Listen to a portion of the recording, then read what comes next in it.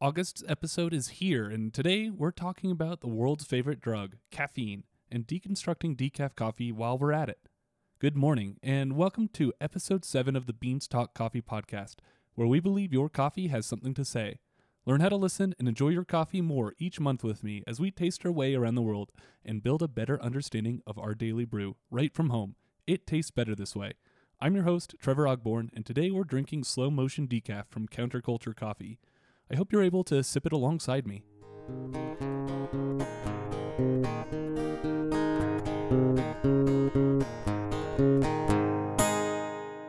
As we do at the beginning of every episode, we're starting out by tasting this month's featured coffee because life happens after coffee and it's time to get started.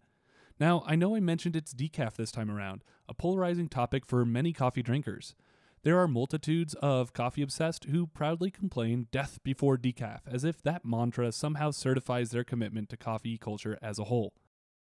I don't count myself among them, because decaf is for the true coffee drinkers, as we'll cover with today's topic. If you eschew coffee merely because it doesn't contain caffeine, then how can you say you really love coffee? Truly love it.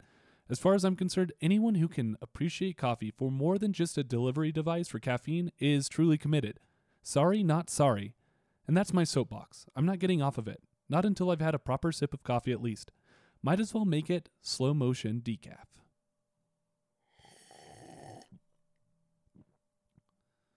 Slow motion is pleasantly smooth to drink and has a characteristic sweetness that is just delightfully accessible and familiar. Milk chocolate comes through prominently on the nose, and on the tail end of the sip, it's molasses tasting notes that really linger sweetly and subtly. It's almost like sipping on a soft, chewy molasses cookie, and I can't help but think of warm fall sunsets sitting on the porch and reading a book with this coffee by my side. That's all I'll say for now, but stick around and we'll talk more about Counterculture Coffee and their slow motion decaf blend at the end of the lesson.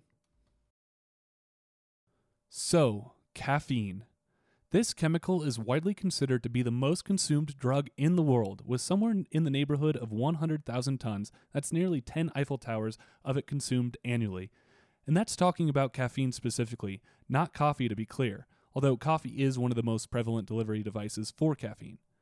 And it is a drug too, which is defined as a medicine or other substance which has a physiological effect when ingested or otherwise introduced to the body.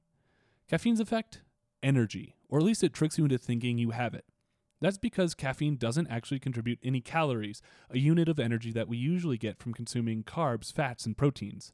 Instead, caffeine is a stimulant that interacts with our brain chemistry. Our brain communicates through the release and intake of chemicals, and it has a bunch of different receptors that tell our brain how to react. One of these receptors is designed for a chemical made naturally by the brain called adenosine. Put simply, as adenosine is made, it binds to the adenosine receptors, slowing nerve function, dilating blood vessels, and ultimately imparting a sense of drowsiness and lethargy. As adenosine builds and docks to its corresponding receptors, sleepiness grows and our feeling of energies and alertness drops. Now, visualize the brain as a parking lot, and the receptors as parking spaces. There are a number of spaces allocated specifically for adenosine to park. Once those spots are taken, though, any remaining adenosine has nowhere to park and effectively just takes laps around the parking lot until a spot opens up. Enter caffeine. Because it looks nearly identical to adenosine as far as the brain is concerned, caffeine is able to trick the adenosine receptors into letting it park in those spaces. And because there are a limited number of spaces, more adenosine winds up just circling the lot without a place to park and therefore can't cast its sleepy spell on the brain. More so, caffeine actually tricks the brain into going the opposite direction, releasing adrenaline, the fight-or-flight hormone, into the system. This increases heart rate, dilates pupils, opens up airways, raises blood pressure, and tells the liver to release more sugar into the bloodstream. Now, you're not actually getting more energy, but it is telling your system to tap into existing energy sources that it otherwise wouldn't and ignore the pleas of adenosine to ramp down and take a nap. Here's the thing though. We need restful sleep to survive, and the brain recognizes this. As a result, it sees that all of the parking spots are full, but now it's not getting adequately sleepy. So it builds more parking spots for adenosine, more receptors. This is why we wind up needing more caffeine in order to continue filling the lot and preventing adenosine from parking and winding things down. Where one cup of coffee used to keep us going all day, we need to start adding 1 to 2 to maybe 4 cups of coffee just to keep that parking lot completely full of caffeine. This becomes a problem because caffeine has a half-life of 5 to 6 hours on average. That means for the average adult, it takes 5 to 6 hours for half of the caffeine molecules to leave their parking spots and make room for adenosine to park.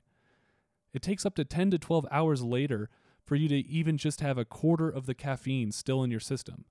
Depending on how much caffeine you're consuming daily and how late in the day you consume it, this can have a huge impact on your sleep. To sum it up, the more caffeine you consume, the more receptors you develop. The more receptors you develop, the more caffeine you need to avoid drowsiness. And the cycle just continues until your caffeine consumption starts really affecting your sleep patterns, even when you so desperately need a restful sleep. There is some good news here though. The brain is actually really good at recovering from this cycle. If you decide to wean yourself off of caffeine to break the cycle, you're going to surely spend some exhausted mornings trying your best to fight the overflow of adenosine rushing into the plentiful vacant parking spots left. But the brain recognizes this, and it only usually takes a couple of days to reabsorb its surplus of adenosine receptors, effectively taking out those parking spots, returning things to the way they were before.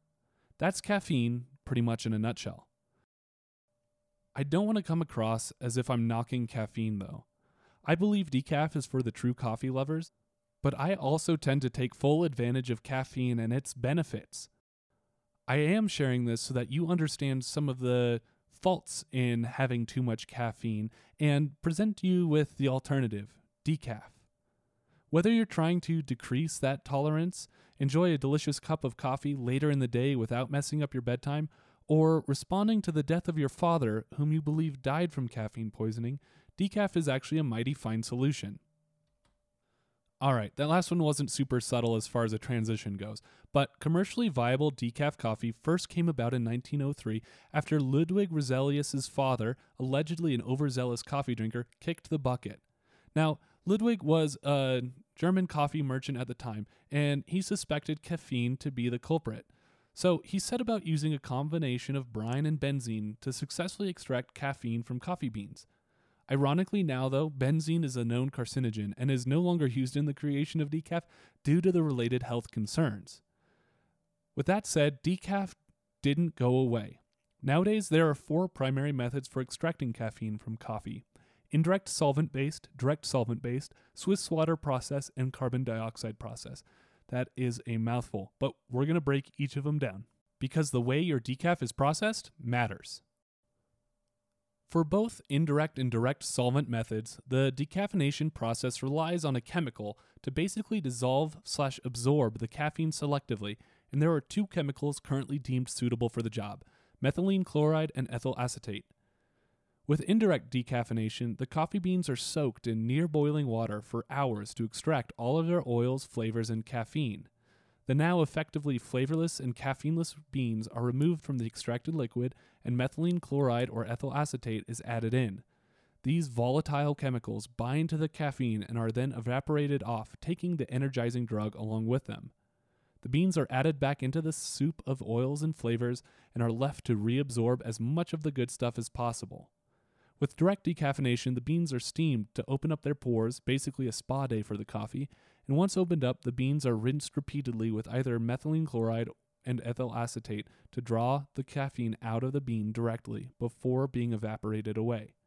Now, you probably heard me say the word volatile and cringed, because it's kind of a scary word, but both chemicals are considered completely safe in this context. So little of it actually winds up in or on the beans by the end of the process that it's negligible, and because of their volatility, any remaining trace amounts would actually be vaporized during the roast and brew process. These are recognized as the most common methods for decaffeination these days, with one source citing that up to 70% of decaf coffees go through a solvent-based method. Usually, if decaf doesn't specify the method used, you can assume one of these chemicals was involved. With that said, ethyl acetate is often marketed and distinguished as a natural decaffeination process, or something to that tune, and that's because it can be found in trace amounts in different fruits and plants, like cane sugar, and extracted naturally for use in decaffeination. Getting it naturally, though, is a lot more expensive than producing it synthetically, and again, unless your coffee shop specifies how it was derived, you can probably assume they use synthetic ethyl acetate. if that's something that's important to you. Moving on from solvent-based decaffeination processes, let's talk about Swiss water process. Pioneered in Switzerland in the early 1930s, hence the name, and commercialized in the late 80s, Swiss water processed decaf relies on osmosis to draw caffeine out of coffee instead of chemicals to dissolve it. Osmosis is the process of molecules passing through a semi-permeable surface in order to achieve equilibrium. So with this, green, unroasted coffee beans are soaked in hot water to draw out all of the flavor, oils, and caffeine. This concentrated liquid, known as a green coffee extract, is filtered through charcoal, which pulls out the caffeine and leaves behind the flavor compounds and oils. The resulting concentrate is totally saturated with the flavors and oil compounds, but lacking in caffeine. Now, instead of adding those same beans back into the green coffee extract solution, they're discarded because they won't be able to effectively reabsorb all the desirable flavors and oils. Instead, new unextracted coffee is added into the solution. Because the solution is so concentrated with the oils and flavor compounds, it can't take any more out. So there's already equilibrium between the beans and the extract solution. The oils and flavors stay put. But because caffeine was filtered out of the extract solution, it's out of equilibrium and begins to pass out of the green coffee beans and into the solution via osmosis. The extract is filtered and reintroduced to the coffee beans repeatedly with this process until about 99.9% of the caffeine has been drawn out. The result is a decaf coffee that has all of the original flavor and oil characteristics as it did before the caffeine was removed, all without the use of extraneous chemicals. Coffee shops are usually pretty proud if their decaf is processed this way because it's organic friendly, and so it is almost always clearly indicated as Swiss water decaf on the bags. And then finally, there's the CO2 method. Liquid carbon dioxide can selectively dissolve caffeine, similar to methyl chloride and ethyl acetate can. Water-soaked beans are placed into pressurized metal chambers and flushed with liquid CO2. The CO2 is then pumped into a separate container and allowed to return to its gaseous state, leaving behind pure caffeine. Because of the equipment and pressures required for CO2 caffeine extraction, somewhere around 1,000 pounds per square inch, this method is expensive and usually reserved only for large commercial batches of supermarket-grade decaf. So that's a pretty good summation of the 4 methods that are currently used for decaffeination. And with this, I'd like to try and tie it back to the coffee we're drinking today. Today's featured coffee is Slow Motion Decaf from Counterculture Coffee. They're based in Durham, North Carolina. They tout a chemical-free water process for decaffeination for this coffee, and this makes me think it's Swiss water. But it's interesting they don't actually use the word Swiss, which is not the norm if they did indeed go that route. Now they say on the bag, we pay extra attention to decaf because we know people love it solely for its flavor. Bingo. For Slow Motion, we start with great coffee from the same farmers we work with for all of our coffees and decaffeinate it in small batches using chemical-free water processing. Another signal that this is a Swiss water processed decaf is that it's listed as organic, and Swiss water is the only organic friendly method for decaffeinating coffee. Now speaking to the company itself, Counterculture Coffee came about in 1995 and has come to focus on providing quality coffee, education, and sustainability through its values. On that last point, they say they strive for measurable environmental, social, and fiscal sustainability in everything they do. They value continuous improvement, pushed through supply chain partnerships that are built on communication and transparency. Acting responsibly and working collaboratively, they can make coffee a force for good in the world. I'm personally impressed by the transparency offered through their website, which details their specific supply chain from seed to cup. If you're more interested in learning about that, I highly recommend you visit them on the web or in person if the opportunity arises. I'll include a link in the show notes and on my blog so you can find them. Also of note, the Slow Motion Decaf I received from them is probably the freshest coffee I've ever had the pleasure of enjoying. Roasted literally days before it showed up in my mailbox, it filled the room with a warm, sweet, chocolatey aroma before it made it out of its box. And the packaging is a beautiful experience in itself. Featuring bold, bright, modern colors and design, it's a bag of coffee I'm honestly proud to have prominently on my counter. And as you can see in their online catalog, each bag has a distinctly different color while maintaining a cohesive feel as a whole. It makes me want to order more and complete the set in a sense. It's brilliantly executed. Sipping this coffee, I find it rich with the molasses and cocoa notes rolling over the tongue with remarkable smoothness.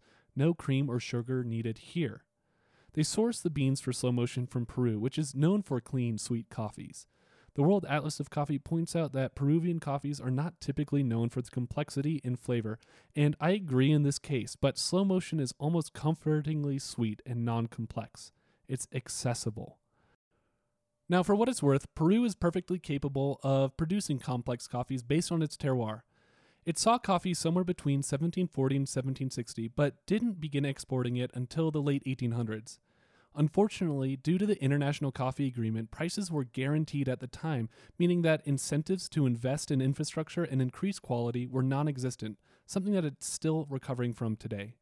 Thanks to efforts of non-government entities like Fair Trade, however, the country is beginning to devote more land and resources to coffee production.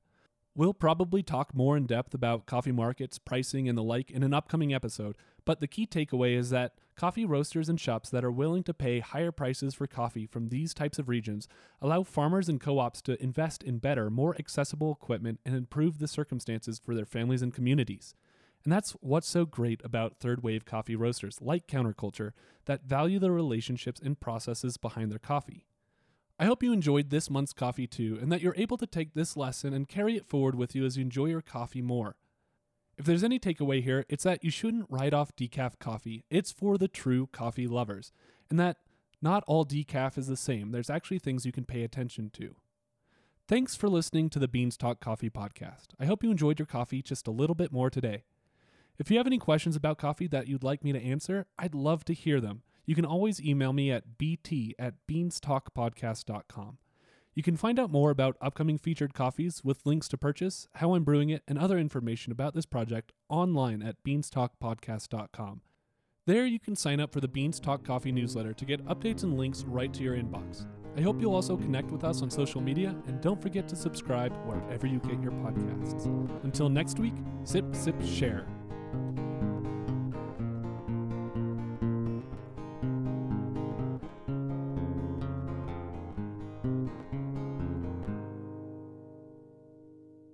Hey again, Trevor here.